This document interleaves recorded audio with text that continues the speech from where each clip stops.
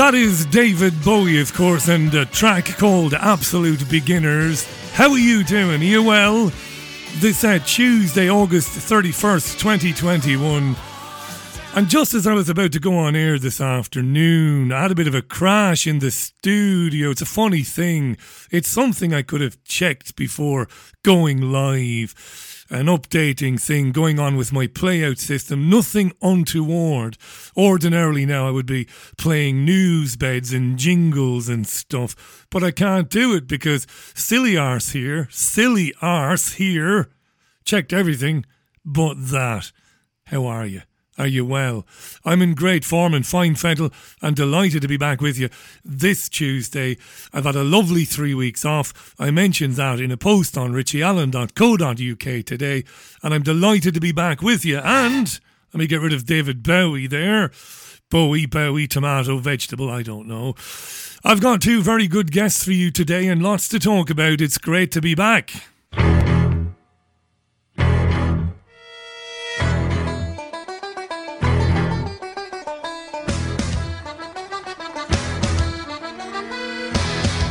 It's the Richie Allen Show. Brought to you in association. Right, I'm getting rid of that because that's the wrong one as well. The best laid plans of mice and men. I've been fiddling around with jingles and all that sort of stuff. Listen, let me tell you, Kevin Barrett from truthjihad.com, who writes for uns.com and is a terrific broadcaster. Kevin will be with me from Madison, Wisconsin this afternoon to talk about the ongoings in Afghanistan. And a bit later on in the programme, second hour, Gerald Celente will be back with me. Now, Gerald was on with me about 2 or 3 days before I took my break. But he called the Afghanistan thing spot on from the very beginning. The great man, live from Kingston, New York, will join me in the second hour of the programme. Yeah. And now the computers are all back online. Isn't it funny? Isn't it funny? It's not really funny. I feel like throwing things around and going a bit mad. But I'm not going to do that. Like I said, I've had a terrific rest.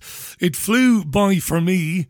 Although judging by some of your messages, it didn't fly by for some of you. But that's always the way of it, though. When you like things, when you like something, and it takes a bit of a break, it can feel like an age before it comes back. Well, I am back. And I want to read an email that I had from Bernadette, who's an Irish woman living in County Kerry, in South County Kerry, who sent me an email over the weekend, and I think it'll resonate with you maybe. So I'm going to read out the email. I'm going to chop it up a little bit. Bernadette went to her GP last week for a minor eye problem, but one that needs a bit of sorting out in any case, right? So Bernadette says, Richie, the GP is around about my age, mid-60s. His father was a doctor and his son is a doctor in the practice at the same time. So the son is working with the older GP. A very decent sort, says Bernadette, and somebody you would trust. But he was very disturbed and perturbed that I'd not gotten jabbed. The GP not happy with Bernadette. Where's your mask was the first question. And then he ran off to get Bernadette a mask. And then he wanted to know why, given that 90% of his clientele had the jab, why was Bernadette so reluctant to have it? The GP said to her, look, I've had it myself. I couldn't wait, Bernadette, says the GP. Tragically, says Bernadette in the email, he appeared to mean it. He was deadly serious about not being able to wait to be jabbed. So he'd reeled off lots of stats which were bonkers, says Bernadette in Kerry. He says 20,000 dead in Ireland and 250,000 dead in England. Bonker stats, of course, to which I managed to murmur a suitably muted response even, whilst telling myself firmly to keep quiet, keep stum at all costs. Given I was there for a minor eye complaint, I got a complete government script from the doctor. I thought better of alienating the man, so I gently said that naturally I'd been vaccinated as a child, to reassure him, and that I'd taken other jabs as well when travelling, again to reassure him, and Surely he knew this was a bit of a trial run and that the manufacturers weren't liable for any adverse effects, so on, so on, so on. Given the history of Pfizer, says Bernadette to the doctor, and given that I live in, Kerry, and I'm not exactly surrounded by millions of people, I live in a small community, I might just give it a miss. But he wasn't thrilled about it, was the doctor. And Bernadette says to me, the point being that he isn't money-minded, the doctor, not remotely short of a few bob, so it's not greed. The fact was he was a complete zealot. I could tell that he really believes in the jab and that he thought, anybody questioning the jab was basically barking mad. And as I was driving back home from the doctors, my heart sank, says Bernadette, because of course if somebody like him tells his patients to take the jab, a man they trust implicitly, who's been a terrific GP otherwise, they will do as he suggests without question. And sure, from their point of view, why wouldn't they? That's an interesting email, that. And our health service here in Ireland, says Bernadette, can announce proudly that up to 80% of the people have been jabbed, including pregnant women and young men and women now, because they're jabbing the over 12s in Ireland and they're all doing it on the advice of their doctor. Thanks, Bernadette. Hey, listen, welcome to the Richie Allen Radio Show. Do check out richieallen.co.uk. Later on in the programme, and I might go over time today, I want to talk to you about the PayPal situation. So I've made a complaint to the financial ombudsman. I don't think it'll do me a fat lot of good, really, but I've made a complaint about it. PayPal basically cancelled the account of this programme, which has been in place for about 7 years. The programme will be 7 years old in a couple of weeks' time. And there was no warning given other than you can no longer do business with PayPal. And I'll get into it later on at the end of the programme and explain what we're doing in lieu of not having a PayPal account. So we'll do all that a bit later on. My other computer is just now coming back online, thanks be to Jesus. So I think I'll be able to fire off jingles and stuff and stings and sweeps and all the rest of it. 5 to 5, bloomin' hell, the computer just died on me. Yeah, it was in the middle of an update. Okay, let's move on. Let's talk about one or two things then, apart from Afghanistan, which we will be getting into in detail a bit later on. So, they want to vaccinate children aged 12 and over here in the UK. You do know that, without any parental consent. Okay, we'll come to that in a moment. This is important stuff, this. Well, a woman called Noreen Jamil was so desperate for her 12-year-old kid to be jabbed that she wouldn't wait for the UK government to roll it out for the kiddies. Astonishingly, this lady flew to the United States with her child because, well, as we know, they have been giving it to children over 12 in the US for some months now. This woman speaking to Radio 5 Live, she really did travel to the United States in order for her 12-year-old to be jabbed. Here she is. It was very much part of the planning to come out to the US that the vaccine has been available here for 12-year-olds and above since May. Millions of kids here have had it. And it's a no-brainer. The science has been developed to provide us with this vaccine, which mitigates hospitalization. And so why not? For me, it was absolutely a gut decision. She's 12. She can get it. It makes her safer, makes those around her safer. And, I vaccinated my children against everything.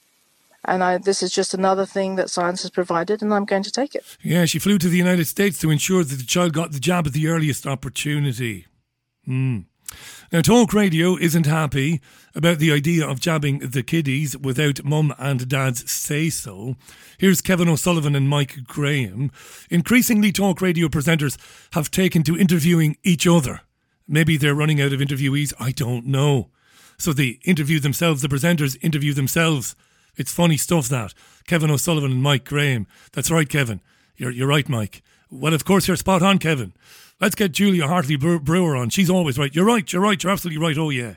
Anyway, Mike Graham and Kevin O'Sullivan on the jabbing of the kiddies. They're going to be given adult doses.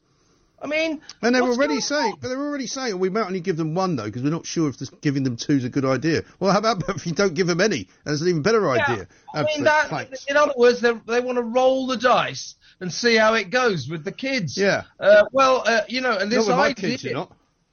Well, exactly right. You and I talked about this last Friday on my show. You know, the idea that the state is going to overrule parents and just say it's got nothing to do with you. It's up to your 12-year-old whether or not he or she gets injected.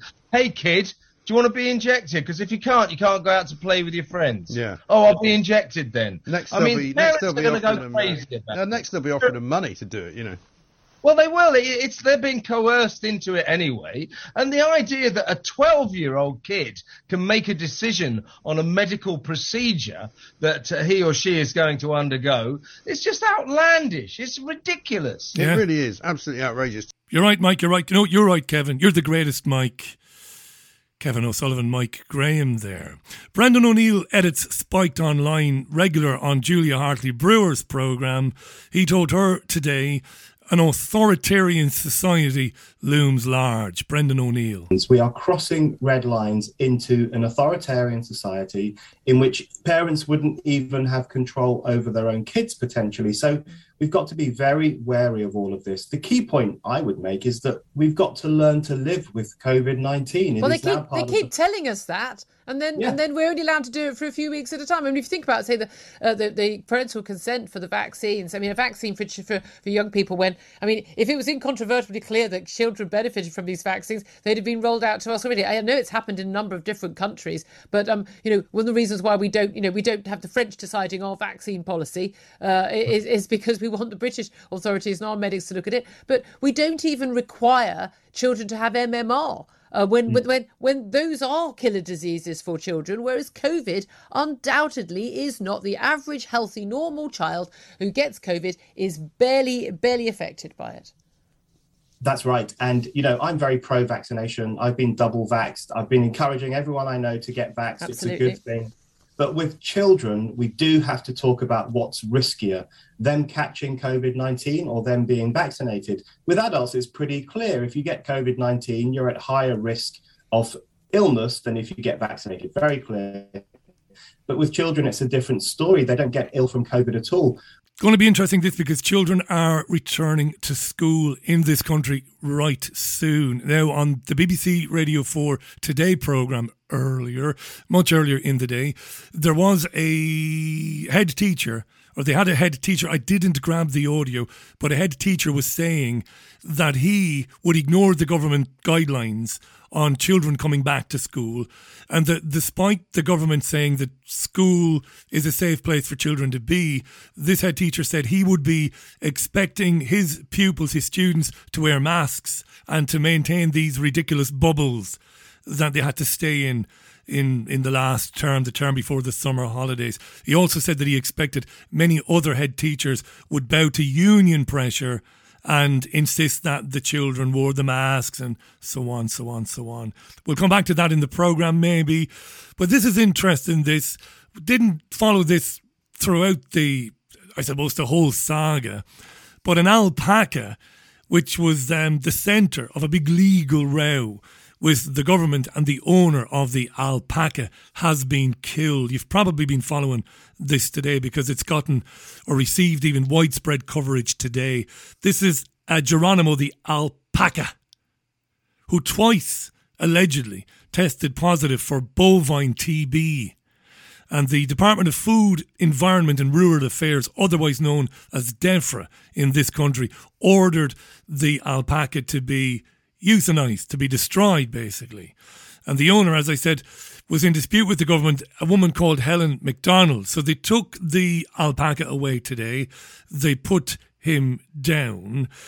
She spoke to the media and said she's disgusted by the government. These are barbaric actions. It's a disgrace. She said she had received no warning whatsoever. They turned up in blue overalls and goggles and in masks. The police were with them at this farm near Bristol. This morning at 11 o'clock, they took the alpaca away and killed it. Yes. Okay, so a spokesperson confirmed the destruction warrant had been carried out after Geronimo was loaded into a trailer As I said, the mainstream media has been all over this today. They're giving it massive coverage. And I was watching it because I was preparing this programme, and that's what I do. I have a listen and a watch and a read. And it was obvious to me that Geronimo never had a snowball's chance. No chance whatsoever. Protester Liz Stacey, a nurse, or a former nurse apparently, who came to try and save Geronimo, the alpaca, well, she didn't exactly do him proud, as you'll hear. She's speaking to Sky News. Well, the police arrived in force. It was totally disproportionate.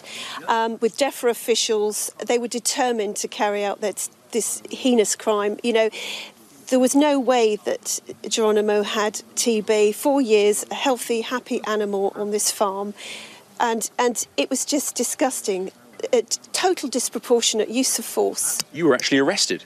Yes, for being in possession of a water pistol. So you were using the water pistol against the police? No, I was using it against just in order to maybe obscure the vision of a DEFRA official. It just had tap water in it. So you took a water pistol. You thought you'd fire the water pistol in front of the police and the vets, and their vision would be obscured. That's what you thought you'd do to save the sheep. I was using it against just in order to maybe obscure the vision of a DEFRA official. It just had tap water in it.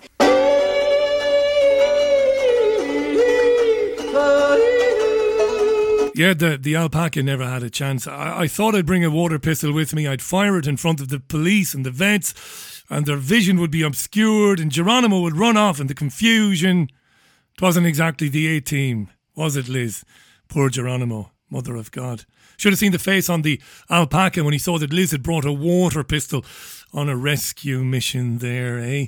What happened then, Liz? What happened after that? And I was carted off, put in the back of a wagon and told that I was under arrest for assault. I was then arrested because the police were informed that it would be not in their best interest and very bad PR if a 53-year-old nurse was arrested for such a stupid, futile offence in order to defend an innocent, healthy alpaca.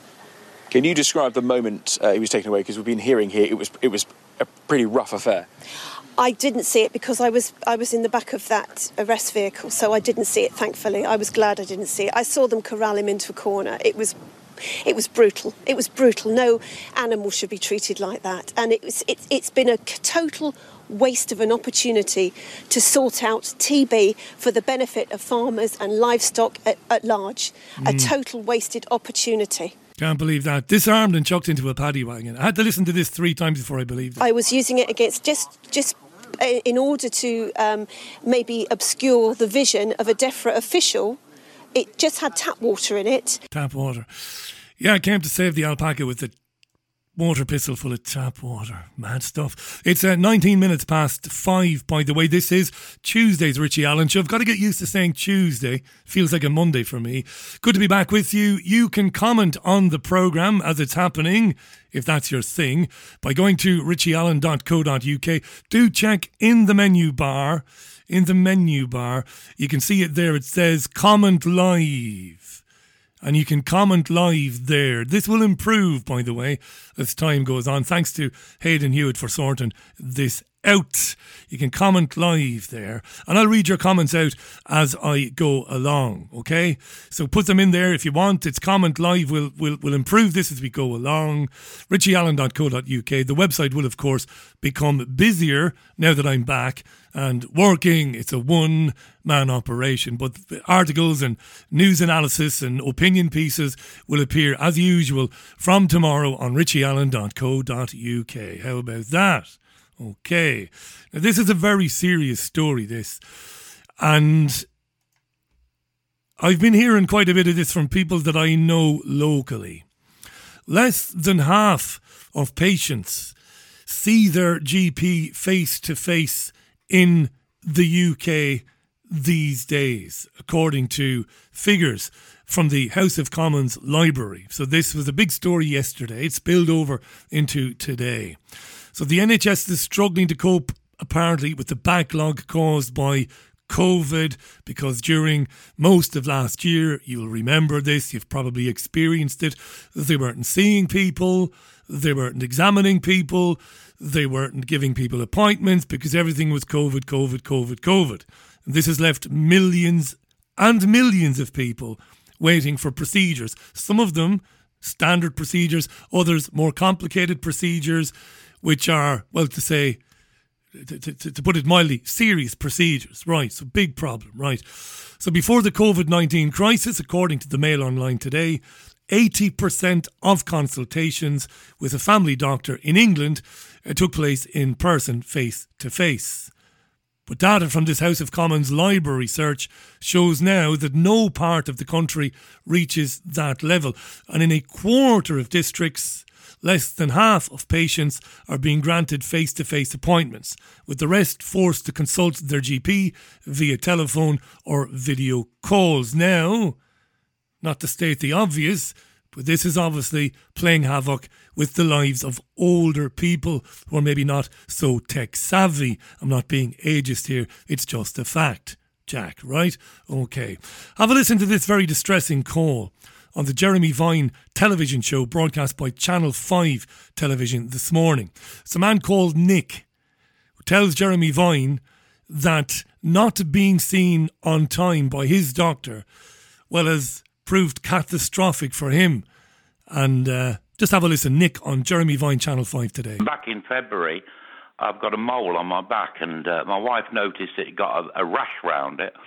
So I rang up the doctor for an appointment. I was categorically refused an appointment and told to take a photograph and send it in. I'm sorry, but I get a bit emotional.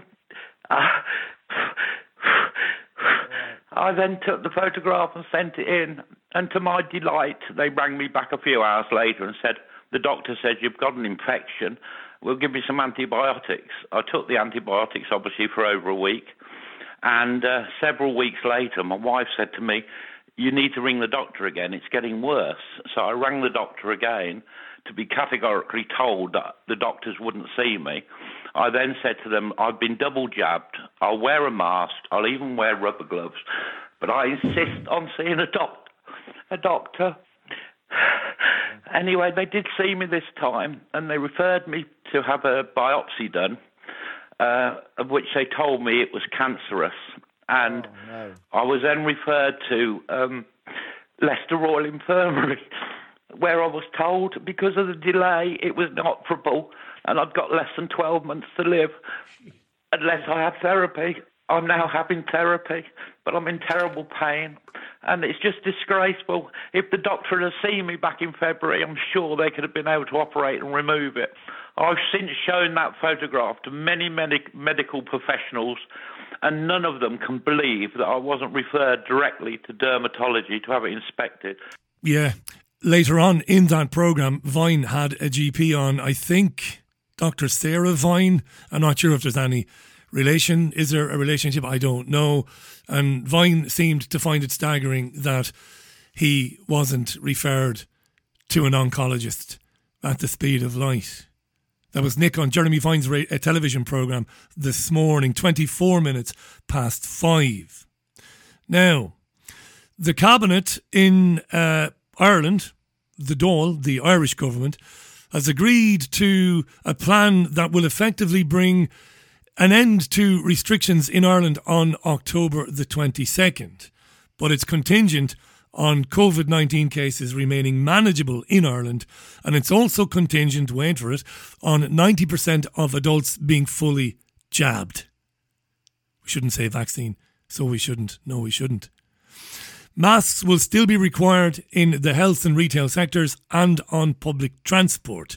Now, from September 6th, this is in Ireland now, the Republic of Ireland, larger crowds can gather for religious ceremonies with up to 50% capacity allowed in places of worship. This is the Irish government today.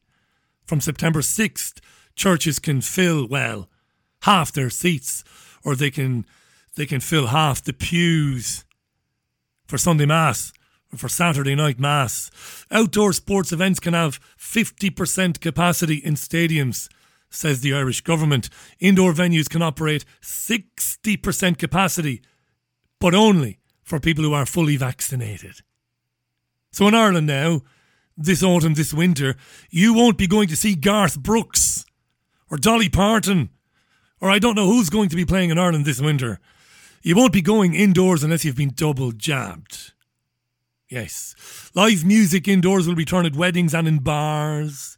But of course, indoors in Ireland, you can't get into a bar or a restaurant unless you can show that you've been double jabbed. This is Ireland. This is my country. I can't believe I'm speaking about my country in these terms, but I am. Let's have a listen to Stephen Donnelly then. He's the Irish Health Minister. Here he is speaking to RTE News shortly before these announcements today. Stephen Donnelly. And people are still nervous. You know, the hospitalisation rates are rising. We have 61 people in ICU who are very, very sick. That's both vaccinated and unvaccinated people. People are cognizant of what's happening in Northern Ireland. Between Northern Ireland and Scotland, they have about 2 to 2.5 times our COVID rate. If you look at the rate of increase in Scotland right now over the last 2.5 weeks, it's very, very sobering.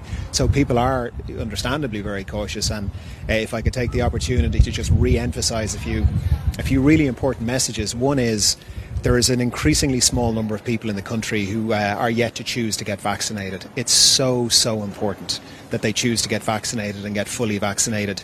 Not only are they protecting themselves, they're protecting their friends, they're protecting their families, and they're helping us, push this virus back and give it very few places to go. For anyone who is feeling symptomatic, register for a test.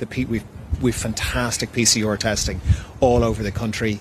I was in the Galway walk-in centre there recently, and it's 3.5 minutes they have it down to door to go in, get PCR tested and get out. You'll have your results within about 24 hours. So we need to continue with the vaccines, get tested, isolate yourself obviously if you're symptomatic, if you've been identified as being COVID positive. And after October, then, what will life look like in God's country? I think I've already told you, but let's hear it from Donnelly. So we would be transitioning to public health advice, mask wearing, and things that are sensible for us to have in place for the winter anyway, be it, around cough etiquette, hand hygiene, those things that have worked. He did say cough etiquette. Quite well. We're going to be living with COVID, I think it's pretty clear, for some time past the 22nd of October. So really it's about moving to a phase where there's public health measures in place. We'll have a flu vaccine programme in place. We'll have a booster vaccine programme in place to try and tackle COVID that way. Tackle COVID that way. And listeners based in the UK, and maybe if you're not in the UK, you probably know that plans are afoot. Well, they're trying to develop a COVID and flu vaccine in the one shot, aren't they? These are things that happened during my break. I didn't spend much time reading the newspapers when I was away, but certain things I couldn't avoid. So they're trying to develop a jab which will give you a flu protection or protection against flu and COVID in the coming weeks, and they're hoping to have it ready by mid-autumn. Yes, and booster shots for people as well. All of that's coming down the line. A number of you are messaging me on richieallen.co.uk, so the decent thing to do is to read out some of these comments. Go to richieallen.co.uk. You can say hello to me or leave a comment where it says comment live. Just do that. I don't want your details. I don't want your address. I don't want to know anything about you. Your data will not be shared with anybody. Nothing will be marketed at you. That's what we do at richieallen.co.uk. Thanks again to Hayden Hewitt for organising that for me today. Emmett says, Richie, I'm a school teacher in Ireland and I'm terrified. I know they're coming for me regarding the jab. I don't know what I'll do. I'm so tired of COVID, so tired trying to talk sense to people. I'm just so tired of everything, says Emmett. Mate, that's how I felt 3 weeks ago. Yes. Thanks for the message, mate. Hi to Cliff. How you doing, Cliff? I had a lovely break, thank you. Hi to Booney as well, and to Stephen D. Hi to Hermione. Thank you, Hermione. To Diane Hughes, to Anwin, to Gail, to Claire Lynham. How you doing, Claire? To John, to Scottish John in Austin. To William Henderson. How you doing, William? Did I mention? I did mention John. By the way, get on to richieallen.co.uk. You don't even have to have an account. Just leave a message, leave a comment, use any bloody name you want. I don't mind. That wasn't a skit. Some of you asking me, was that a skit about the water pistol? No, the woman thought she would take the water pistol to the alpaca rescue mission and fire the water pistol across the field of vision of the people taking away the animal, so that their vision would be clouded and they could move on with the rescue. Patricia in Zurich, my friend Patricia, virologist Sucharit Bhakti warns parents, Richie, if you give that jab to your child, you are committing a crime. These shots are an experiment on humanity. They've never been used on humans. Anyone who gets one of these shots should consider themselves a guinea pig. Allowing children to get one is plain stupid, says Patricia. Well, that's actually Sucharit Bhakti, quoted there by Patricia Braunschweiler, and she's absolutely right. That's what he said. And I think he's kind of qualified to say it, isn't he? I might not be. Well, I'm not. I'm just a journalist. I'm not an epidemiologist. I'm not somebody who understands vaccinology. But I like to listen to people with his experience when he says these things are potentially deadly. So that's why I've chosen not to have one. Hi to Dean Smith. How you doing, Dean? Good evening to Faisal. How you doing, Faisal? It's been a while. Alan in Liverpool. Joseph Ferris. How you doing, Joseph? Right, I'm going to take... Hi to Charlotte in Burnley. How you doing, Charlotte in Burnley? It's time for a tune. When I come back, Kevin Barrett, don't forget, Gerald Salente will be with me in the second hour, tech issues permitting. It's really good to be back, by the way. Tom Cochrane, Life is a Highway on the Richie Allen Radio Show, Tuesday, August 31st, 2021. As the time is 25 minutes to the top of the hour. And let's talk Afghanistan then, shall we? Most of the not the tweets, because I'm not on Twitter, most of the messages I received today were messages from people asking me, were we going to talk about what's happened in Afghanistan in the last couple of weeks and what does it all mean? What's going on? What's the end game? What's the real agenda? What's the US government trying to do? What's the UK government trying to do? No better man to talk about that than an old friend of mine, a brilliant academic and journalist. You can find him at kevinbarrett.substack.com or truthjihad.com. It's great to welcome back my old friend from Madison, Wisconsin, the one and only Dr. Kevin Barrett. Kevin, welcome back. How are you?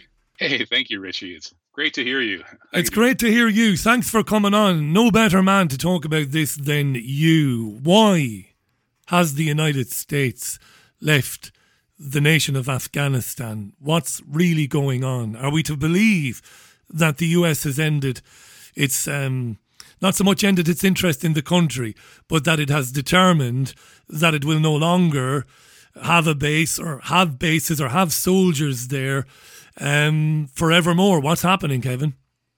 Well, I think the U.S. has been defeated. The people of Afghanistan, and specifically the Taliban, have defeated the U.S. just like the Viet Cong did. And just like in that situation, Richie, I don't think that we should conclude that from now on until all eternity, the U.S. will be completely hated by everybody in Afghanistan, and it will fall like a ripe plum into the laps of the Chinese. It's not quite that simple. Just like with Vietnam, it didn't take very long, actually, before Vietnam started leaning back towards the U.S. a little bit as a counterweight to the power of its huge, powerful neighbor, China. And likewise, the U.S. has not been permanently dealt out of the Afghan equation completely, but it has had its illusions of being a sole hegemonic, unipolar world dominating superpower rudely shattered. And a pretty ragtag bunch of very patriotic people who didn't like their country being occupied from around the world rose up and defeated the biggest military in the world with the most advanced technology. And that's actually, I think, something to celebrate. Not for many Afghans, though, Kevin, it won't be. Now, you and I know the history of the Taliban, and we also know a lot. I'm sure you know more than I do. You've researched it and studied it more than I have. But we know that the Taliban was at one time funded by the CIA. We know that it was funded by other interested parties in the region as well. And the people who suffered always where I would say the ordinary men and women of Afghanistan, many of whom don't want to live under the sort of rules and laws that, well, are inevitable once the Taliban forms this new government, Kevin. The Afghan people are going to suffer, right? These are not good guys. They might be in the right when it comes to, defending their country against foreign invaders. I have less sympathy for my government, the Irish government, the British government and the US government, but these are not good guys, right? Well, I don't know if it's as simple as labeling groups like that good guys or bad guys, in the sense that, in the war, they were the good guys in the struggle, U.S. versus Afghanistan, the Taliban, they were the good guys in that struggle. But that doesn't mean that everything else that they've done is good. And to some extent, I share your trepidations for the future, but not perhaps as strongly as you do. I think there's a chance that the Taliban have learned from some of their mistakes from the 1990s, and they may not become as obstreperous and hidebound and wedded to their particular Pashtun tribal version of Islam with a little bit of Saudi Wahhabi shading to it. And they may actually be able to get along with some of the non-Pashtuns, the non-Taliban, the people who don't share that interpretation of Islam, and specifically some of the Shia people in Afghanistan. There are quite a few. And of course, the Taliban has a history of brutally mistreating some of them. And then there is, of course, also there's the issue of things like the kite flying and these other kinds of, women's rights and things like that. And so I think we still need to wait and see how that all plays out. If we listen to what the Taliban are saying, they're clearly saying that they are going to open up their government and allow some women. They're saying clearly that they will no longer be pushing their brand of religious extremism on everybody, and they're going to have an inclusive government. And as Pepe Escobar points out, inclusive is code for women and Shia. So they may have changed somewhat. And I think that, what the Americans right now are really upset about, the ones who make policy, of course, not the people, is that the question is whether the Taliban are actually going to extend that amnesty if they announce to include the worst war criminals who murdered many tens of thousands of Taliban sympathizers and supporters, including women and children and their families. The U.S. created death squads in Afghanistan, Richie, and systematically eradicated the women and children of Taliban-friendly villages, just like in Operation Phoenix in Vietnam.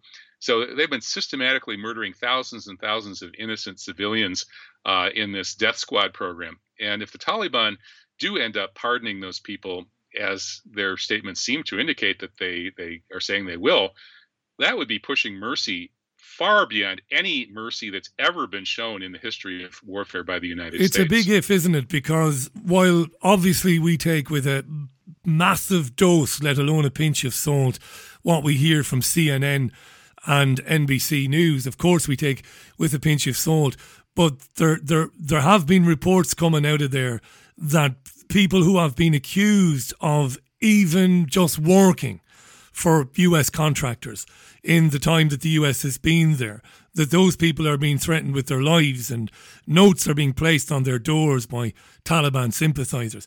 I don't want to get into too much of a back and forth about this because, it's apples and pears really. I understand what you're saying, and yeah, I saw the press conference this morning. I've seen interviews with Taliban leaders and they're talking a good game about the things that they don't plan to do. I suppose we'll just have to wait and see how it pans out. What is very interesting there is, of course, is the presence of an Islamic State faction, which the Pentagon, I believe, has claimed numbers some 2,000 at least complete lunatics. And of course they would supplant, they would replace the Taliban, wouldn't they? What does that mean, Kevin? In the short term, what's likely to happen? Could the country descend into complete madness, into total chaos, where you have Islamic State militants running riot in Afghanistan and a Taliban trying to kind of hold them off, while the US and her allies kind of have a seat in Pakistan and just have a look at it and open the peanuts and open the beers and watch it all unfold? What might happen there? Well, you're right. They're going to open the beers and peanuts and watch it unfold because they're the ones who created ISIS in the first place.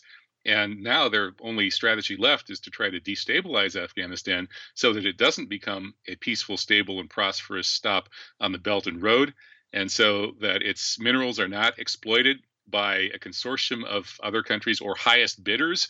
I mean, when you get down to it, Richie, what this war was really all about from the get-go was that the Taliban in the 1990s, and sure, they had plenty of faults. We don't approve of their cultural policies on kites and women and Buddhist statues, but that had nothing to do with this war whatsoever.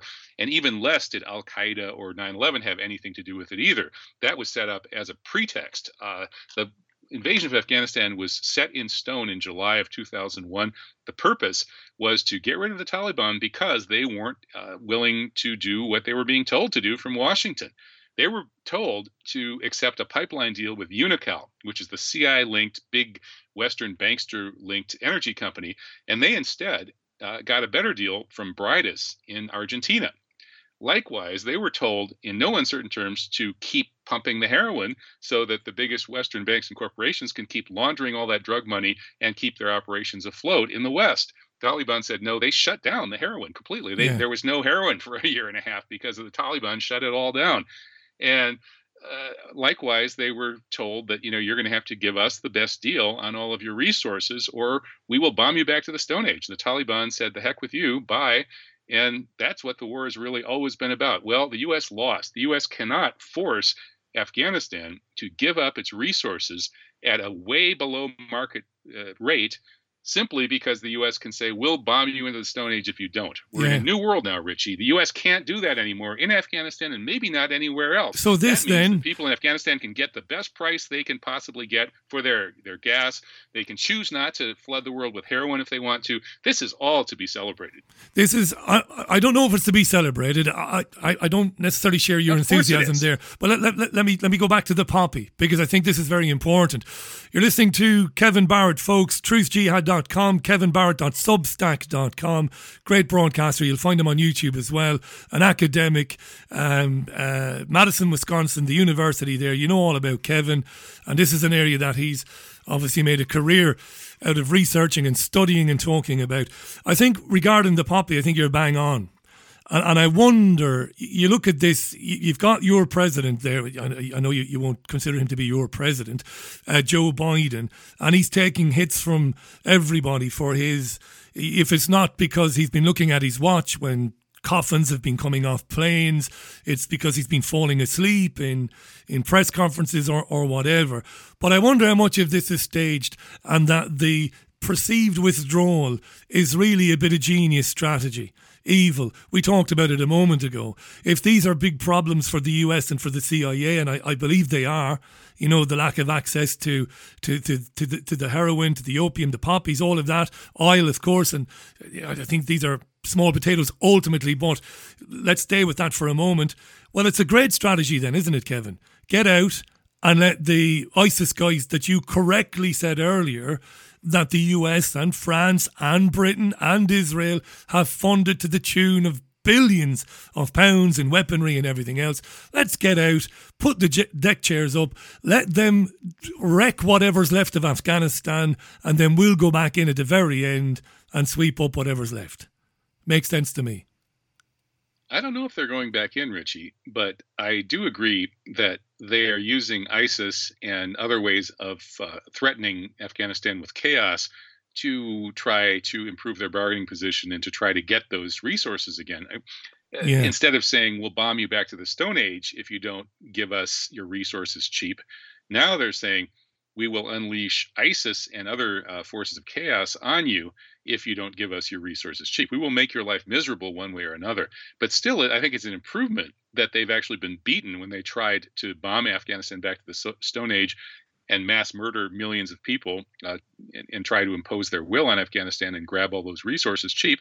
It failed. And so now they're falling back to plan B, as they always do, which is to just create chaos. And it's unfortunate people suffer horribly. Look what they did to Syria. Yeah. They did the same thing to Syria. Give us everything we want or we will wreck your country. And they did. They wrecked Syria.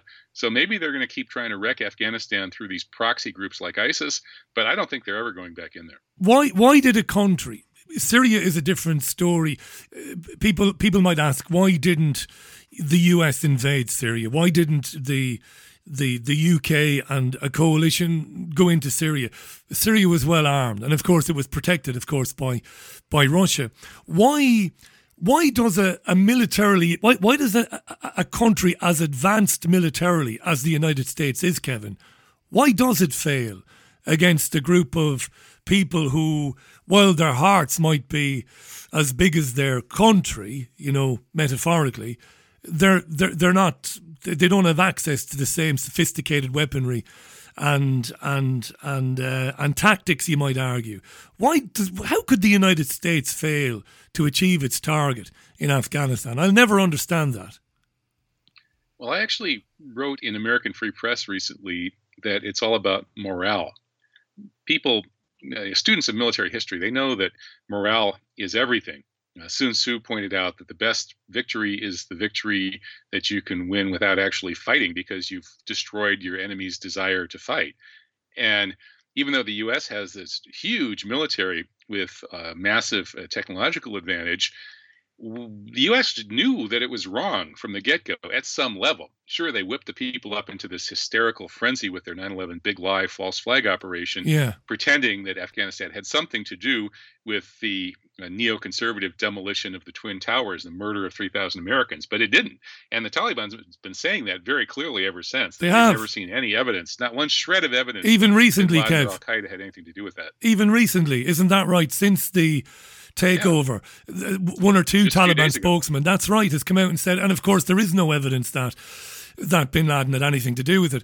We'll talk 9/11 in a moment, by the way. Right, but this is a morale issue, Richie. It's a morale issue. They know what they're fighting for. They're fighting to defend their country. We, at some level, know that we're fighting for a big lie, and that doesn't make us really very eager to lay down our lives for that fight. I suppose you could make the point that for centuries, various groups of people tried to conquer Ireland with varying degrees of success, but ultimately they didn't succeed because you have a people unwilling to be conquered. And it didn't matter in many cases that we were outnumbered, and certainly when it came to military equipment and technology, we were certainly at a disadvantage. Now, the press, which lies through its teeth most of the time, is reporting that the US has lost billions of pounds worth of military equipment to the Taliban. And this is what I don't understand. And you and I, one thing we share, I think, is the ability to look beyond that headline and to wonder, to ask some serious questions about that, to wonder what's really going on. I struggle to believe, Kevin, that the United States could just lose all of that military equipment, all of those guns in Afghanistan. I'll very briefly explain, and then I'll shut up and get out of your way, because I want to get your thoughts on this. I believe that the government, the US government, would have been concerned from the get-go about leaving behind lots and lots and lots of expensive hardware. So knowing that they planned on withdrawing from Afghanistan, it seems perfectly reasonable to me that they would have planned for not leaving that weaponry there, and that they might have started slowly but surely taking that weaponry out ahead of the ultimate withdrawal. I don't understand why they wouldn't have done that, and I can only speculate, and of course this is just pure theory or a guess, speculation, that they wanted to leave that stuff there for the Taliban. For the ISIS that's war. Interesting, but it's possible. I doubt it, though. I think more likely, in this case, the official story that this whole thing is a gigantic catastrophe that unfolded much faster than they ever expected is probably true. And so they probably were planning to keep propping up the Afghan fake puppet government for another at least like 3 months, maybe 6 months, maybe a couple of years if they got lucky. And during that time, that military equipment, of course, is going to be, some of it's taken out and some of it is distributed to the local Afghan puppet government. Now, they people have a tendency to lie to themselves and convince themselves of what they want to hear. They want reality to be what they want it to be, not what it really is. And so they've been, just like in Vietnam, they've been consistently claiming that things were much better for the Americans and their puppet government than they really were. And they may have convinced themselves to some extent with their own lies and propaganda. And this official story, which I actually tend to believe, is that they really thought that the puppet government would still be there in, say, the beginning of 2022. And for that reason, they didn't probably feel tremendous urgency at getting all the weapons out. Also, it's not the end of the world for them. It's a big black eye that they left those weapons there. But it's not like the Taliban are going to be invading anything important with those weapons anyway. So I think if you keep those two things in mind, first, that the defeat was vastly faster and more catastrophic than they ever could have imagined. And then secondly, that those weapons are not a top-level national security priority. I think that would explain it. Yeah, interesting theory, Kevin. You might very well be right. Kevin Barrett is our guest, writes for many publications. Go to truthjihad.com, kevinbarrett.substack.com. Look for Kevin on YouTube as well. Presents an excellent programme, an academic, a PhD. And let's leave that there then, because look, we're just going to have to watch, I suppose, wait and watch and see what happens. We know, at least we're told, 2,000 plus lunatic ISIS head choppers armed to the teeth by the United States government and, as I said, her allies. That's going to be, well, that could be absolute mayhem in the coming weeks and months. I'll be getting into it later on with another guest in the second hour. But we are approaching the 20th anniversary of September the 11th. And of course, you and I met because of your courage in speaking out about September the 11th and asking challenging questions about the official story. And here we are all these years later, Kevin, 20 years. And would you believe it, I was reading today in the UK press, I can't remember where I was reading it, but it was a story to do with Afghanistan today.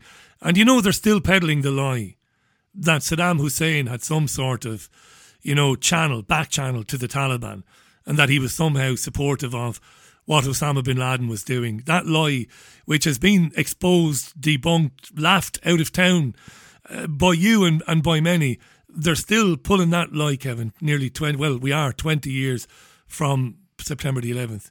And I think I ask you this pretty much most anniversaries. Did you hope by now that the wool would have been pulled from the eyes of the majority of the people of the world, and they would understand by now what really happened on September the 11th? And does that leave you with a, sense of frustration or disappointment that people still believe that the US was attacked by radical Islamists on September 11, 2001, and that the justified response to that was to basically destroy Iraq and Afghanistan? Is that frustrating or disappointing for you? Sure, it's frustrating, although I wouldn't agree that the majority of the people of the world think that. But yeah, probably the majority of the people in the West at least accept it. The polls show that maybe a third of people in the West doubt it, and maybe half of that doubt it very seriously or have some knowledge and support for the truth movement.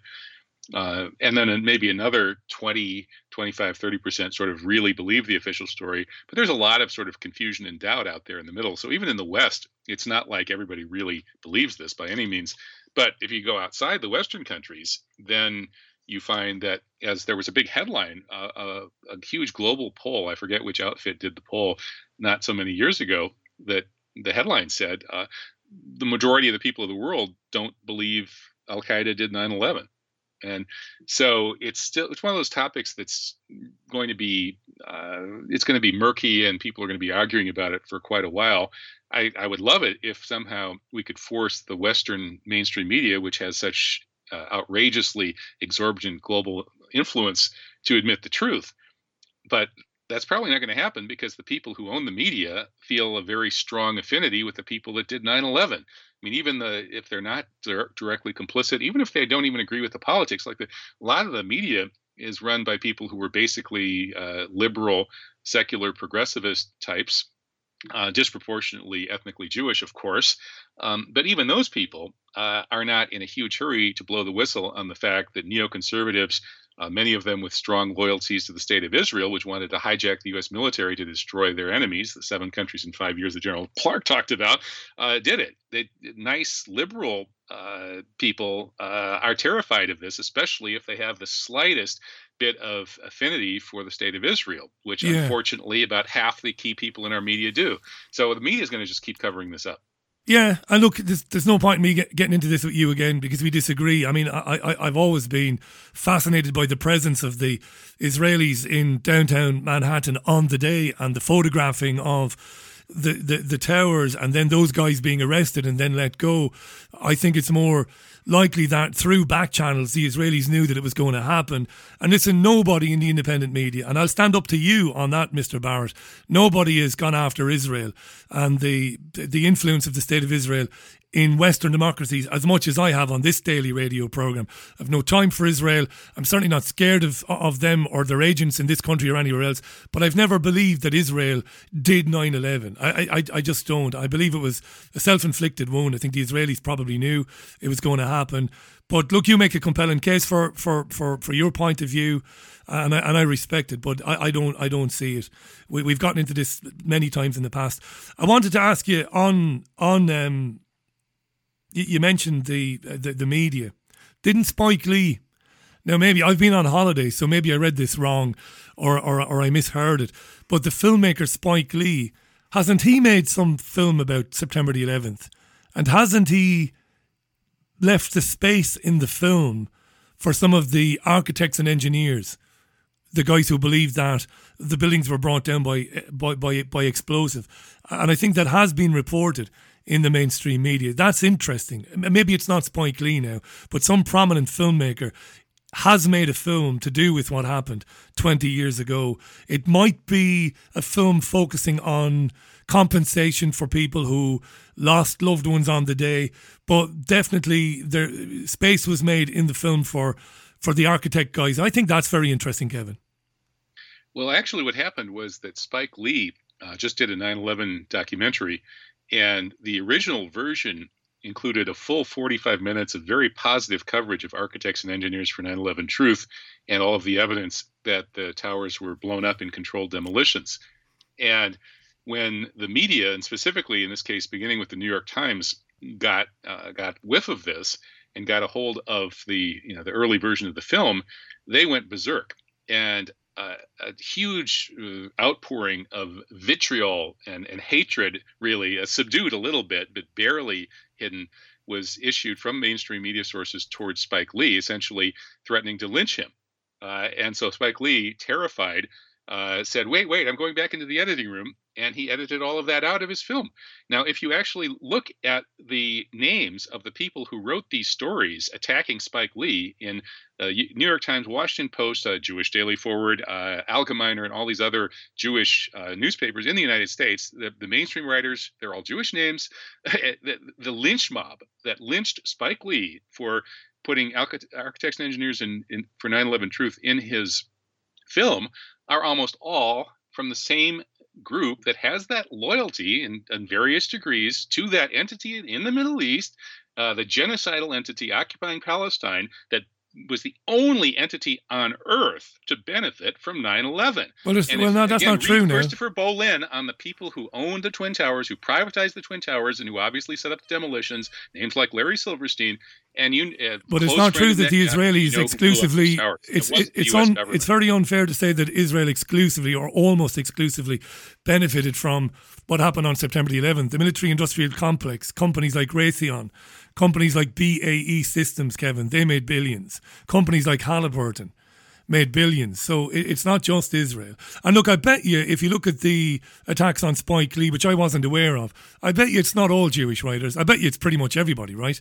I mean, if he's been pilloried, if he's been hammered for including the architects and engineers guys, I bet you it's pretty much across the spectrum that he's been criticised. I doubt that it's exclusively Jewish journalists.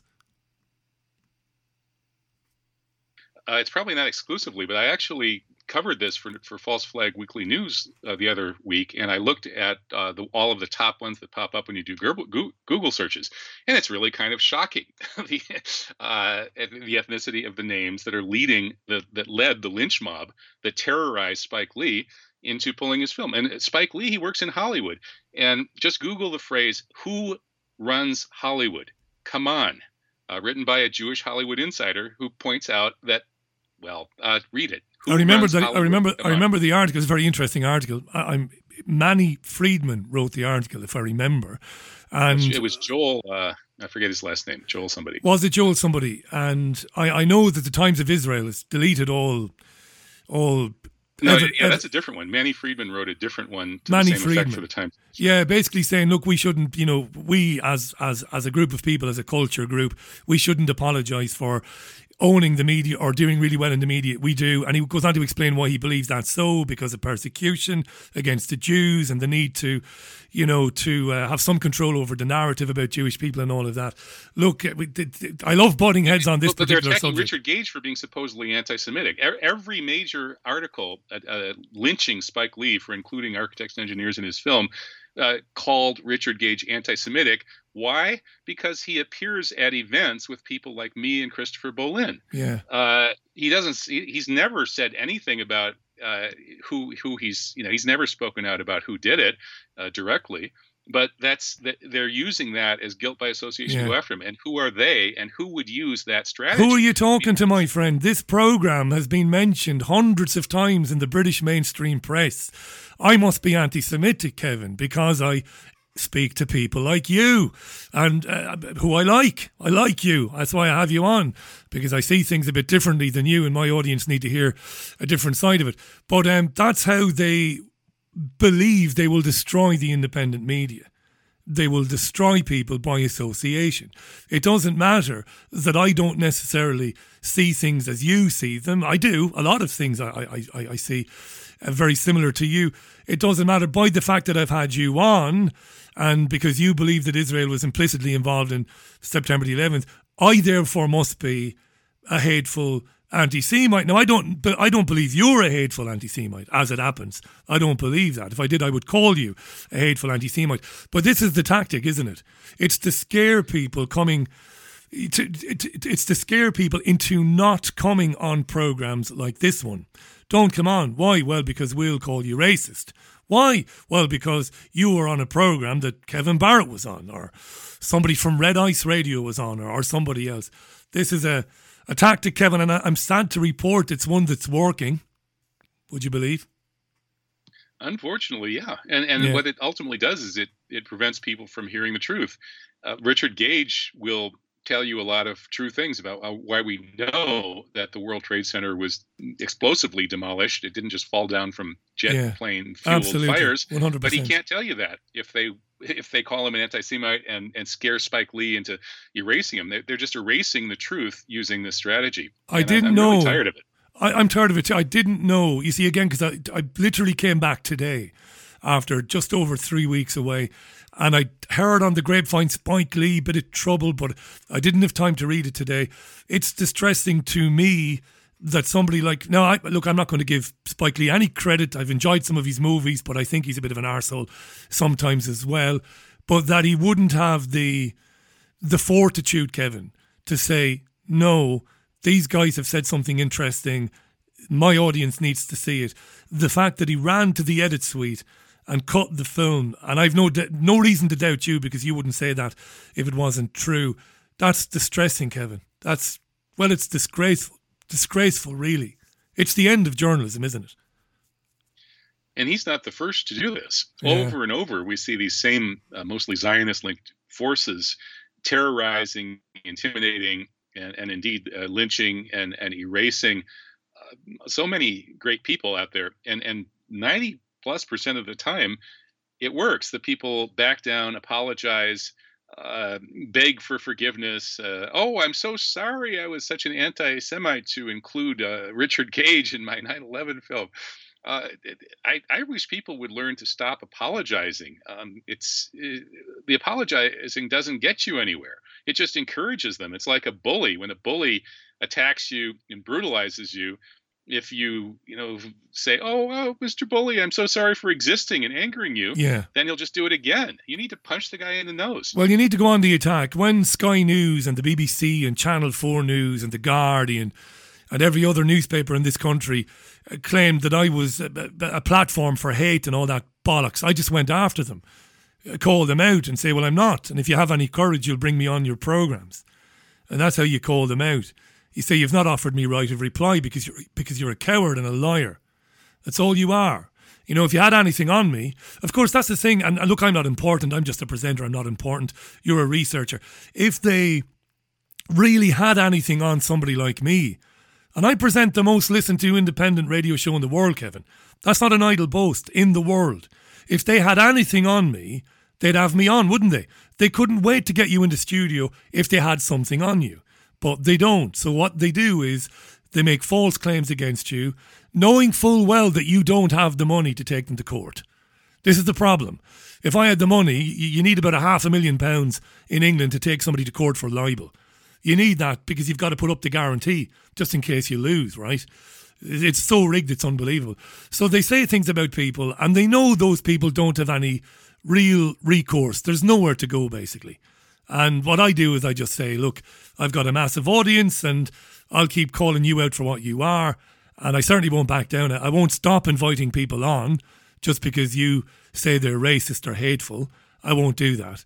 And you hope that eventually enough people will hear it and some change will come out of it. But I don't hold my breath either, you know.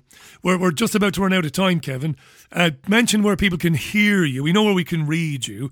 Uns.com and America Free Press. Where can people see and hear you online? Well, you can find all my radio shows by going to truthjihad.com and clicking on the radio schedule link. And truthjihad.com also has a Substack subscribe button and links to the other work I do at Press TV and places like that. We'll always have room for a chat, you and me. Been speaking to you for many years, articulate, brilliantly briefed. Kevin, I love having you on. And I think obviously in the very near future, we'll be picking up Afghanistan again and what's going to happen there in the coming weeks and months. Thanks for your time today, my friend. Love having you on. Cheers, Kevin. Thanks, Richie. It's great talking to you. That's Kevin Barrett, truthjihad.com. Check out Kevin there, kevinbarrett.substack.com. Old friend of mine, been speaking on my radio shows now for many, many years. Good to have Kevin on. And on that subject of Afghanistan, we kind of went around the houses there. Gerald Salente will be with me from Kingston, New York. Do check out trendsjournal.com, trendsresearch.com will get you there as well. It's really good to be back with you. This is the Richie Allen Radio Show live from Salford, the magnificent city of Salford here in the northwest of the UK. I'm with you every Monday to Thursday at 5 o'clock UK time and every Sunday morning at 10 o'clock UK time with a programme that I like doing. It's called Sunday Morning Melodies. Look forward to that every Sunday at 10. The Richie Allen Show features doctors, scientists, academics and researchers who have been banned by the legacy media. Support Richie now by making a financial contribution at richieallen.co.uk. richieallen.co.uk. We've put Patreon details there and very, very detailed details about the bank account. Now, when we have a chat with Gerald, I'm going to speak to you for a few minutes about what's happening with the programme financially, because the PayPal account closure, the closure of the account by PayPal has very serious consequences for the programme, because I think about 96% of the support for the programme came through PayPal, which is the reason, of course, the account was closed. I won't bore you with that when I talk about it later on. I'm going to be very brief, but it's very important that we talk about that later on and how you can continue to support the programme, because if you are a supporter or have been through PayPal, you will be getting bounce back emails from PayPal telling you that your support or your donation, as they would call it, although we don't say donate because I'm not a charity, hasn't gone through because my account has been closed down. Now, I've made a complaint, fat lot of good. It will do me to the Financial Ombudsman, a very detailed complaint about that. I've claimed discrimination. I've claimed that PayPal shouldn't have the right to close my account without giving me specifics. And not just saying you have violated our acceptable use policies, which of course I didn't. The Richie Allen Show was tax compliant. I've never broken the law in my life. It's completely above board. There was nothing wrong with the use policies from PayPal. PayPal has known from day one, from 2014, what the account was for. It was for the listeners, if they felt like it, because it was never compulsory, it was always voluntary. If they felt like supporting the programme, they could send a couple of quid or a fiver or a tenner or a price of a cup of coffee. They could do that. It's been working like that for 7 years. PayPal has taken 5% of every transaction for itself, meaning that it was in business with me. I'm not happy about it. I don't think I'll get any satisfaction from the financial ombudsman, but I'm going to try anyway. I'm saying, look, this is not right. Somebody has obviously made a complaint against the programme to PayPal. That's none of PayPal's business, none of their business. As long as the programme is legitimate, as it is, as long as I'm legitimate, as I am, it shouldn't matter to a company like PayPal if some arsehole sends them an email and says that Richie Allen has got a hate platform or any of that bollocks. Shouldn't matter to PayPal. At the very least, the person being accused should be told specifically not only what the specific allegation was, but specifically who made it. We'll get into that briefly. I promise I won't bore you later on, but it is very, very, very important, right? At least I think it is. The future of the programme depends on it, really. It's 14 minutes past 6. This is the Richie Allen Show. Gerald Celente, live from Kingston, New York State. He'll be with me in a couple of minutes' time. He got Afghanistan spot on from the very get-go. This is Norman Greenbaum, Spirit in the Sky. 6:15 UK time, 6:15. It is the Richie Allen Show, live from Salford. Norman Greenbaum is there in Spirit in the Sky. Without wasting any time whatsoever, it's welcome back to the programme, my old friend, terrific journalist, broadcaster, and the man who edits, the man who founded the Trends Journal. Go to trendsjournal.com, spookily accurately predicting geopolitical and macro and microeconomic trends around the world for many, many years. He called Afghanistan down to the letter, to the dotting of the I's and the crossing of the T's. Let's welcome back the one and only Gerald Celente. Thanks for being there today. Short notice too. How are you? Not how am I? Physically, I'm in great shape, and spiritually, I'm fine. Morally, I'm okay. But I'm a visionary, and my work is to see ahead. And it's hell on earth. I'm heartbroken about what's happened to our society and how drug dealers, the military-industrial complex, the bankster bandits, and big tech have destroyed our lives. And they've robbed us of our freedom, liberty, and the pursuit of happiness. It's right in front of our eyes that you are not allowed to say, listen, I don't want to take a gene therapy shot, the first of its kind, ever injected into the human body, and it's not my choice to do it. Okay, don't do it. You have no freedom anymore. You can't go into restaurants, you can't go to events, you can't. But how about, could I heal myself naturally? Why, you stupid son of a bitch.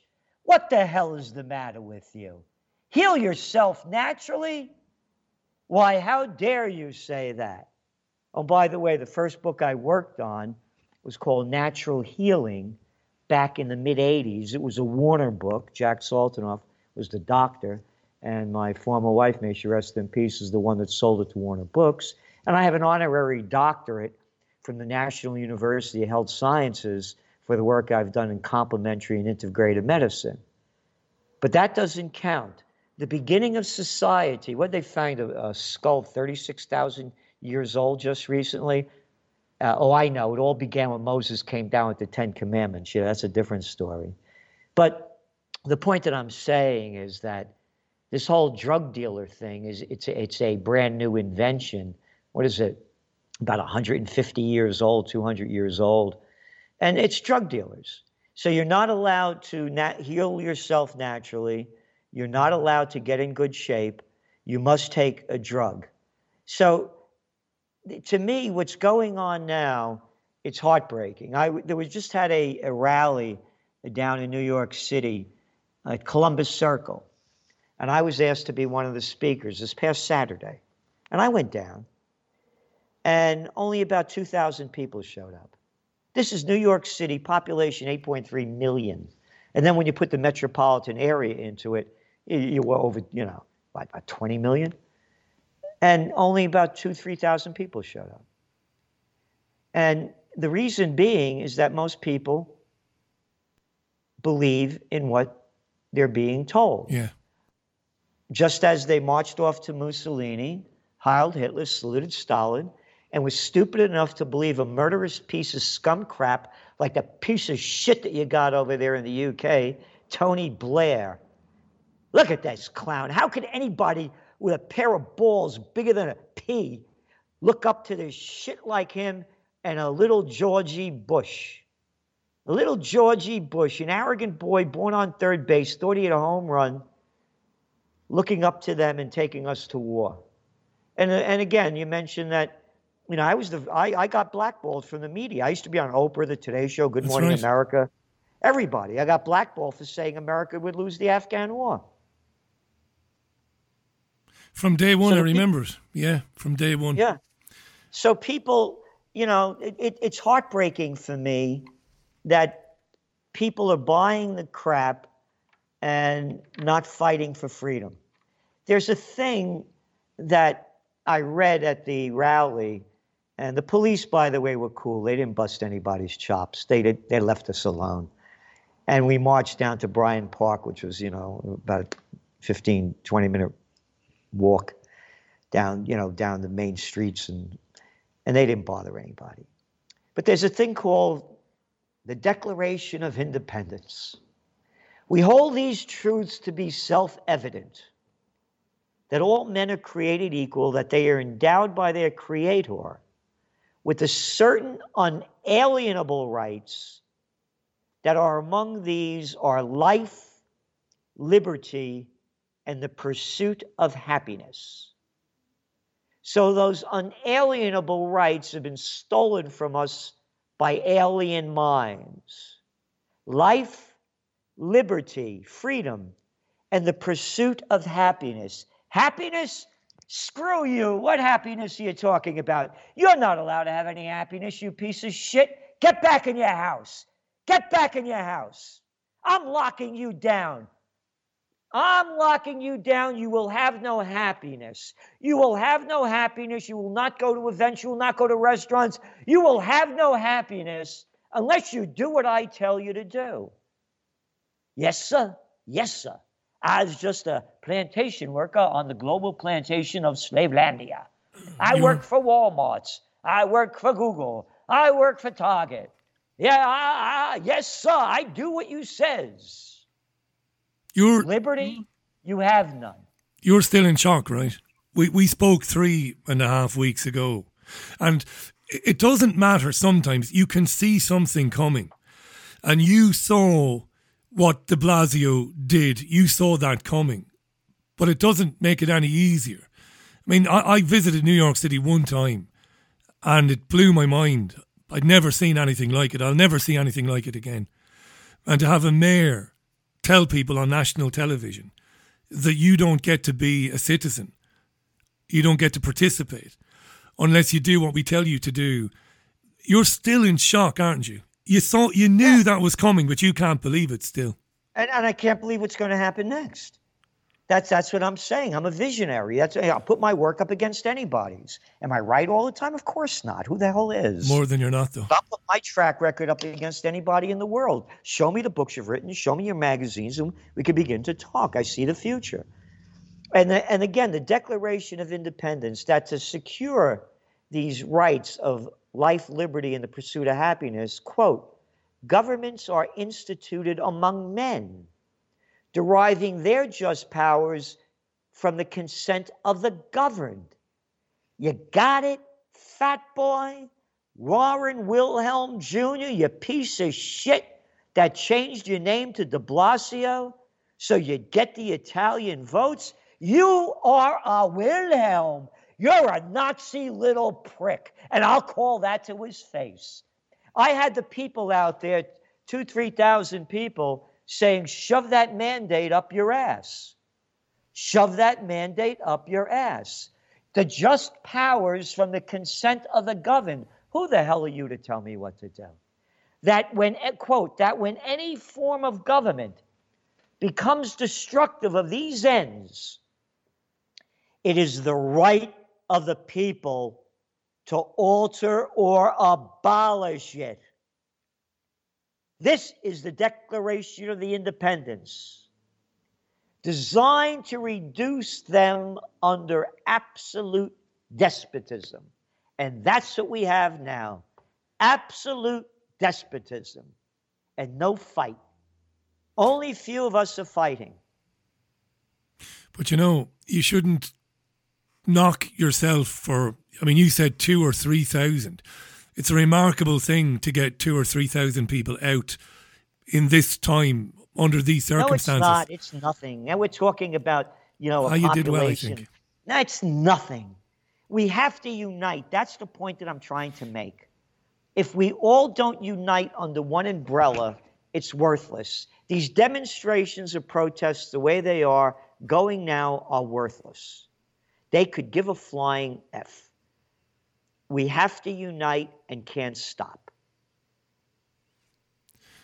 Amen to that. I can't follow that. You're absolutely right. It's going to be, well, before we come to Afghanistan, it's important we stay with this COVID hoax for a bit. Here in the UK, we're now starting to hear about the third jab, the booster jab. We're now hearing about we need to jab all the children. We're now hearing about a combined flu and COVID jab that everybody would get. So we're expecting here, or at least those of us that are somewhat awake, we're expecting things to get very, very serious in the winter.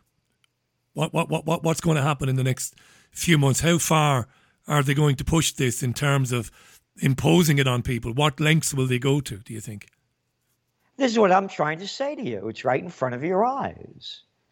They're doing it. Yeah. They're imposing more. They're robbing us of our rights. And again, you go back to the vaccinations.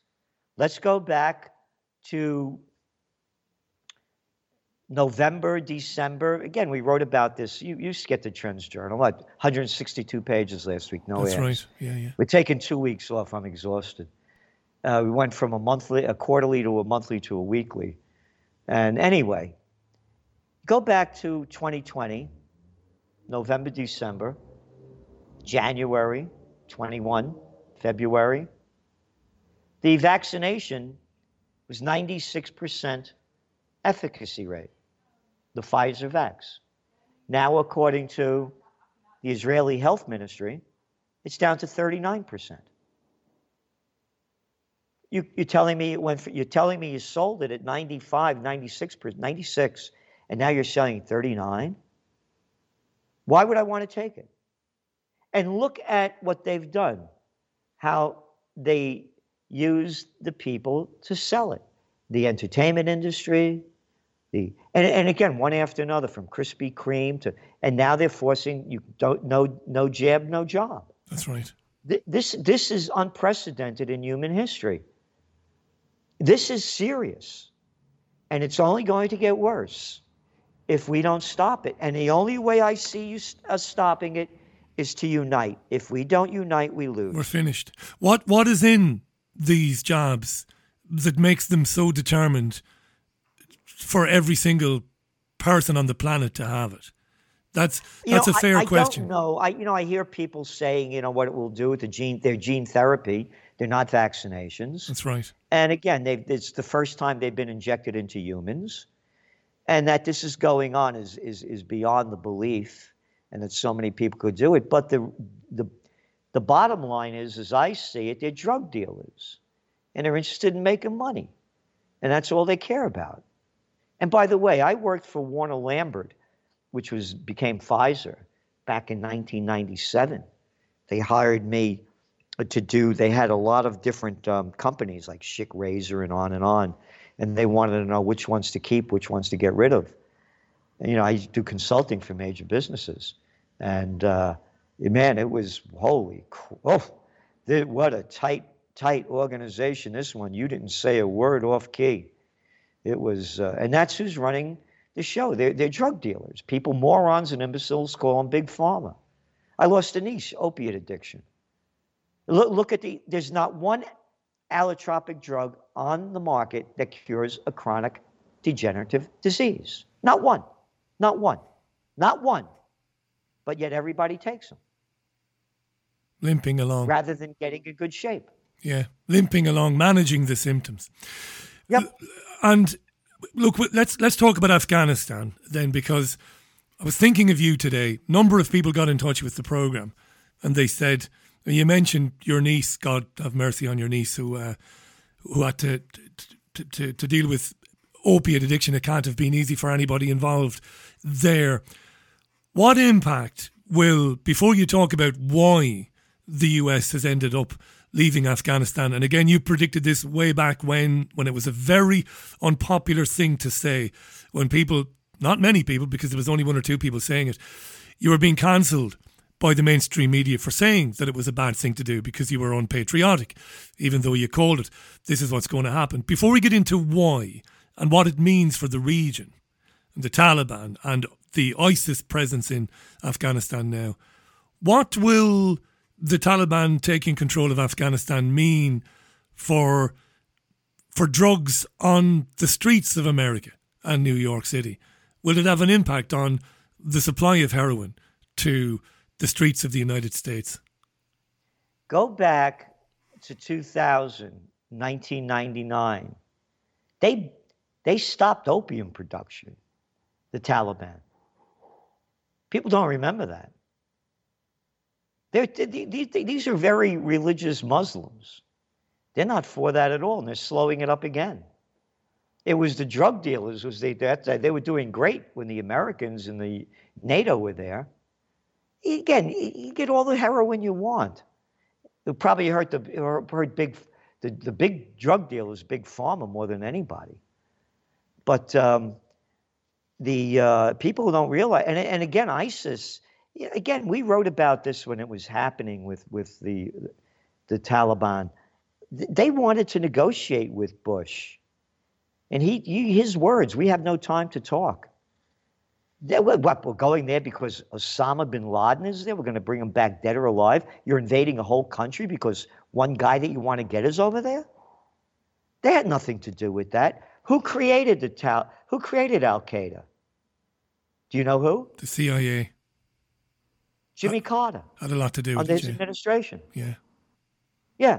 To get to the Russians were fighting the Taliban. Afghanistan was becoming a very cool place, artistically, culturally, and the United States supported the Taliban. Who are the people that allegedly bombed the World Trade Center and the Pentagon? Oh, only 15 of the 19 were allegedly Saudis. That's right. But you, Salenti, and the American people of Slavelandia are not allowed to look at the data and the reports and the intelligence. We can't show it to you because it'll... Yeah, screw you. Anyway, it was the Saudis that the United States created this terrorist group to fight the Russians in Afghanistan. And the reason I said the Americans would lose, USA Today, when it was a big newspaper, used to run my top trends every year. And we do our trends for the new year in December. So in December, we say what's going to happen the next year. And I think it was December 14th or 12th, around there, they came out with my trends for 2001. And it said, Trendseer says 2001 won't be our year, Trendseer says. And I warned that a wave of anti-Americanism was sweeping the globe, and Americans wouldn't be safe at home or abroad. 5 years earlier, I was writing about Crusades 2000, about how NATO and the Americans were forming a new crusades to overthrow different governments in the region. People forgot that Bill Clinton was bombing the hell out of Iraq every time he got his pants down caught. Yeah, that's right. And Madeleine Albright, or not all that bright, another murderous piece of crap. If only women were in charge. Screw you. Good, bad, white, green, yellow, women, men. They all come in good and bad in all races, creeds, or colors. I'm tired of hearing that crap. Yeah, how about Condoleezza Rice? Yeah, the next mushroom cloud you see. Oh, that one? Yeah, the soul's the Afghan war. Oh, what'd you have, Theresa? What was that woman over there you had over there in the UK? Oh, yeah, what kind of war did she like? Yeah. Oh, yeah. one after. Anyway, going back to Madeleine Albright, she's on 60 Minutes with Leslie Stahl, and Leslie Stahl asks her, is the price of 500,000, $500,000, 500,000 Iraqi children under the age of 5 worth the death because of the sanctions that Bill Clinton put on them? And here she's the UN ambassador, and she said, yes, it is. And then there was the Kosovo War. And then it's what America does in supporting Israel to develop the apartheid state of Israel and shaft over the Palestinians. And we used to say in the Bronx, payback's a bitch. So I saw this coming. So now when it happens, all the media is contacting me. How did you know this would happen? I said, I've been writing about it for years. Years and years, yeah. So, and then they said, what do you think's going to happen with the Afghan? Well, I said, we're going to lose. What? Why America has the biggest army? Blah, blah, blah. I said, listen, if Alexander the Great couldn't pull it off, if the British couldn't pull it off into the Valley of Death, Road to 600, at the height of the British Empire, if the Russians couldn't do it, what makes you think America's going to do it? They couldn't win the Vietnam War. Why, you're unpatriotic. Fuck, yeah, screw you. You were right the first time. I'm a true American. Yeah. I'm a true American. I believe in life, liberty, and the pursuit of happiness. I bought the most historic, built on the most buildings on the most historic four corners in America where the seeds of democracy was sown. And I fight for occupied peace. Don't you call me an anti-American. But listen to what George Bush was saying back then with the Afghan war. You're either with us or with the terrorists. And 88% of the people believed him. And all the media now, no coverage about the illegality of the war and how it was a loss from the beginning. None. None. I remember back in the day when you had goons like Bill O'Reilly screaming at, not screaming at you specifically, but at anybody. Let me interrupt you. Yeah. I was on with Bill O'Reilly once before this happened, and he tried to scream at me. Moron, yeah. And it didn't work. And he never had me back on. Another little ballless guy, these little tough guys, when they're on camera. And when you call them out man to man, they don't know whether to piss or shit. No, they don't. And that's true about O'Reilly. In the 5 minutes we've got left then, look, I don't have your knowledge of the region and of what's happened there, but I have a little bit of your nous, I think. I can't believe that it's as black and white as the United States are accepting defeat. I believe you're right. They lost, and you knew they would. I'm not disputing that. But I think there's something more strategic to what they're doing than is apparent at first glance. Like, there might be some method in the madness of tucking their tail between their legs and running. Are they setting it up for an Armageddon war between the Taliban and ISIS while they watch? What's going on? You tell me. No. First of all, who gives a damn about Afghanistan? How many people could find it on the map? That's like caring about what goes on, in Tajikistan. Yeah. Or Uzbekistan. And matter of fact, America and the UK and NATO, they're dumbfuckistan. But anyway, going on, what they're going to do, my greatest fear is that when all else fails, they take you to war. They're going to take us to another war as the global economy crashes because of the COVID war. People forget why America went to war against that. Bush's popularity rating was going down to the toilet. Yeah, it was, yeah. The dot-com bust happened. Again, I had forecast that. It's in the Trends Journal, the October 1999 issue. I forecast the dot-com bust. Everything was booming. And I said, this thing's going to bust. And I said it would break by the second quarter of 2000. It broke in March of 2000. America went into a severe recession. Bush's popularity was plummeting. What happened next? The war. 9/11. Yeah, and then the wars. The Afghan war. Popularity surged. Won a second term. When all else fails, they take you to war. And I'm concerned if the COVID war is going to take us to World War III. And just as the people obediently marched off to the COVID war, they'll march off to World War III, which will be the war when they asked Albert Einstein what weapons will be used to fight in the Third World War. He said, I don't know, but they'll be using sticks and stones to fight the fourth. That's right. And you and I have talked about this before. It won't necessarily be fought with nuclear weapons, will it? I'm not saying that you don't think it might. It might be nuclear, whatever, biological. Yeah. Proxy wars everywhere. Yeah, and think of tens of thousands of drones dropping whatever they want on top of you. You can't stop it. Well, we have a defense system that we paid the military-industrial complex for. You know, screw you. Get the hell out of here. Is that how you? Well, I know you see it like this because you predicted this many years ago. That's what I see, and that's why I am the way I am. I see when all else fails, they take you to war, and we are going to have we have a failing economy. Things, when I was a kid, they used to play, it's 10 o'clock.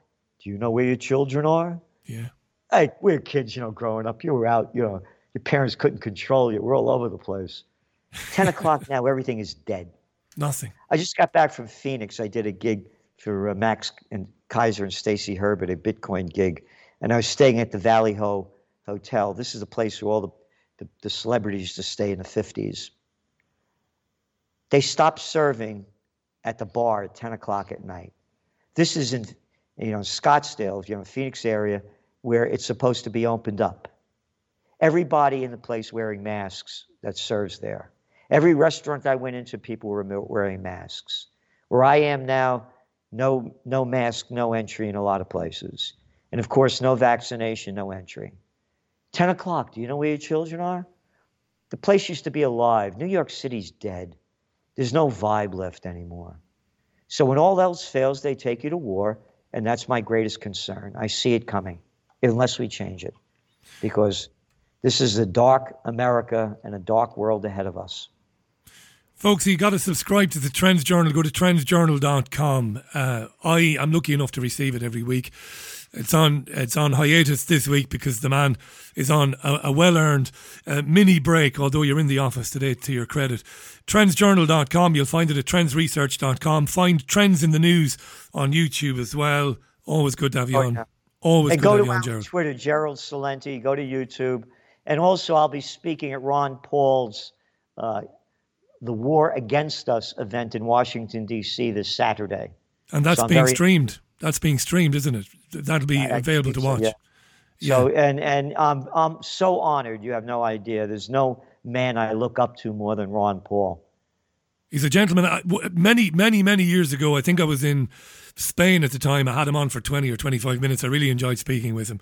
So you've got an amen from me there. Gerald, thanks, mate. Thanks to your staff as well for making it happen today.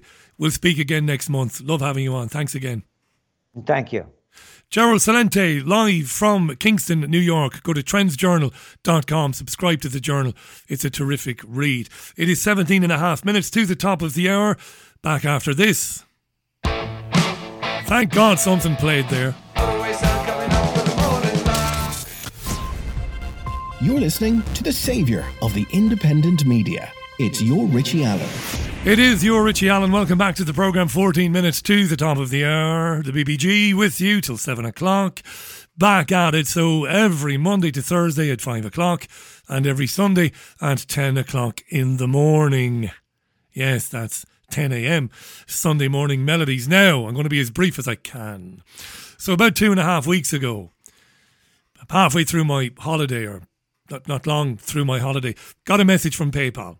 Simply said, you can no longer do business with PayPal. You're gone. Reason given, none. So I got in touch with them and they wouldn't speak with me. So I rang them in London twice. Now, on both occasions, the person I spoke with was fairly polite. And I said, look, I want to know why it's not good enough. You know, I've been an account holder for many years.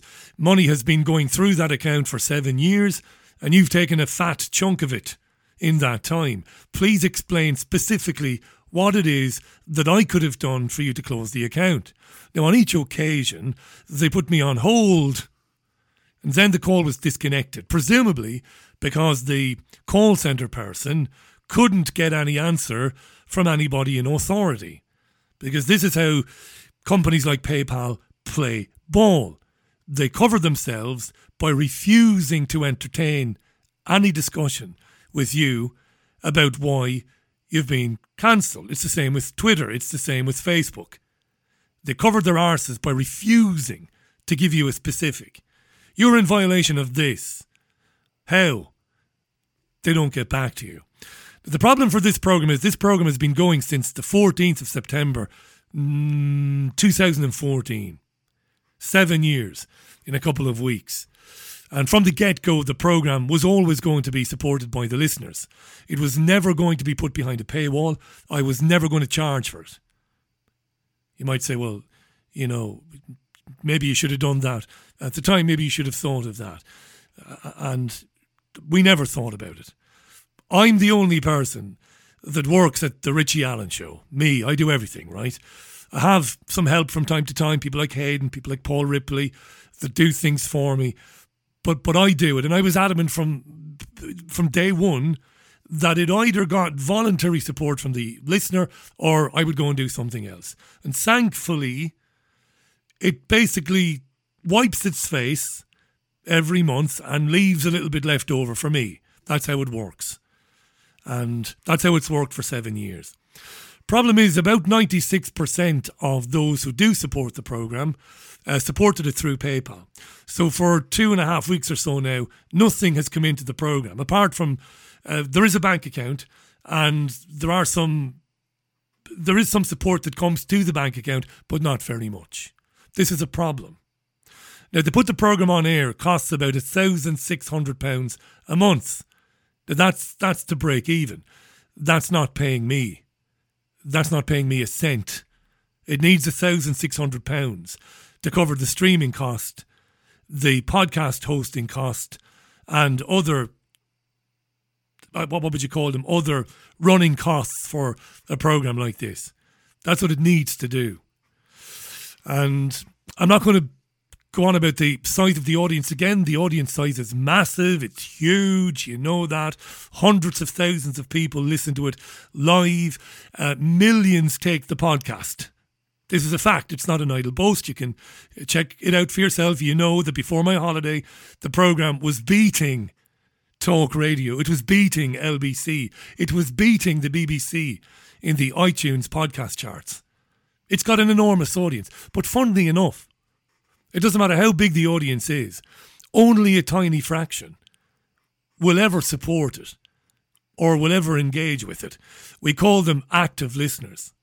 That's a tiny, tiny, tiny, tiny, tiny percentage. It's always been like that. I can't do anything to change it. But just think about it for a minute.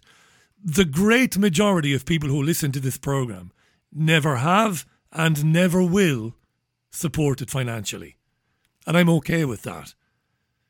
Up to a point. Because it has to be paid for. And I've got to get something as well. I work 80 hours a week on this programme. Putting 250 to 270 live radio shows on the air a year. And it's not just any live radio show. It is the best live radio show that you've ever heard. That's strong stuff, that. That's arrogant. You might say that's arrogant. It's boastful. But it's a fact. It's the best radio show in the world. Produced, presented, edited by one man. There's never been anything like it. If I was wrong, it wouldn't be getting millions of downloads every month on 15 or 20 different podcast platforms. It wouldn't have over 200,000 people listening right now. But it needs to be supported now. And there are two ways at the moment of doing it. And I beseech you, if you have been supporting it through PayPal, delete your PayPal contribution because it won't go through. And either use the bank account details on the website, because if you go to richieallen.co.uk, at the top of the page, you will see support your show. It is your show. It belongs to you. I'm the custodian of it. I get up every day of the week and I do it. Dedicated my life to it. But it's yours. Belongs to you. And it exists for you to discuss things and to hear things discussed and to come on with me during the phone-ins and say things that you just can't say on LBC or on Talk Radio. But it needs to be supported now. 2 ways of doing it at the moment. There is a bank account. If you go to richieallen.co.uk, you will see support your show. If you click on that, it'll give you 2 options. It'll give you bank details, and it'll give you a link to a Patreon account. As far as I know, using the Patreon thing is as simple as using PayPal. It's just as easy. And Bob's your uncle. You click on Become a Patron, you'll see a page. The page is called, what's it called? It's called BBG Richie, is it? It's patreon.com/BBG Richie or something along those lines. The link on the website takes you directly there. And that's all I'm going to say about that now. But it needs to happen, this. Because if it doesn't happen within the next couple of weeks, if I don't see it being supported, well, I'll have to make a decision at that stage. And you totally understand why I would say that. Remember, things were going along nicely with PayPal. About 96% of all the support came through. Now it's gone.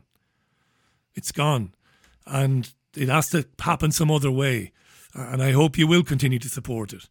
I won't be upset if you don't. Like I've said before, I'll go and do something else. But it is your programme. It is an enormous success story. It is. The world has never seen anything like it. The world of broadcasting. It hasn't. And I'm going to forget about false modesty, because false modesty is nonsense. I'm neither modest nor immodest. I don't boast, I don't brag, but I don't bullshit either. Is it any good? It's fucking great, is what it is. To be doing this, here, speaking with you, despite all the things that have happened to it, all the media articles, all the bullshit in the press about this programme, we can get hundreds of thousands of people listening to a live radio show at the moment, and they can't do anything to stop it, except for delete PayPal accounts and kick you off of Twitter. But we're still here doing it, and I'll be here tomorrow doing it at 5 o'clock, and I'll be here Thursday at 5 o'clock, and every other Monday to Thursday, so long as it's financially feasible to do that.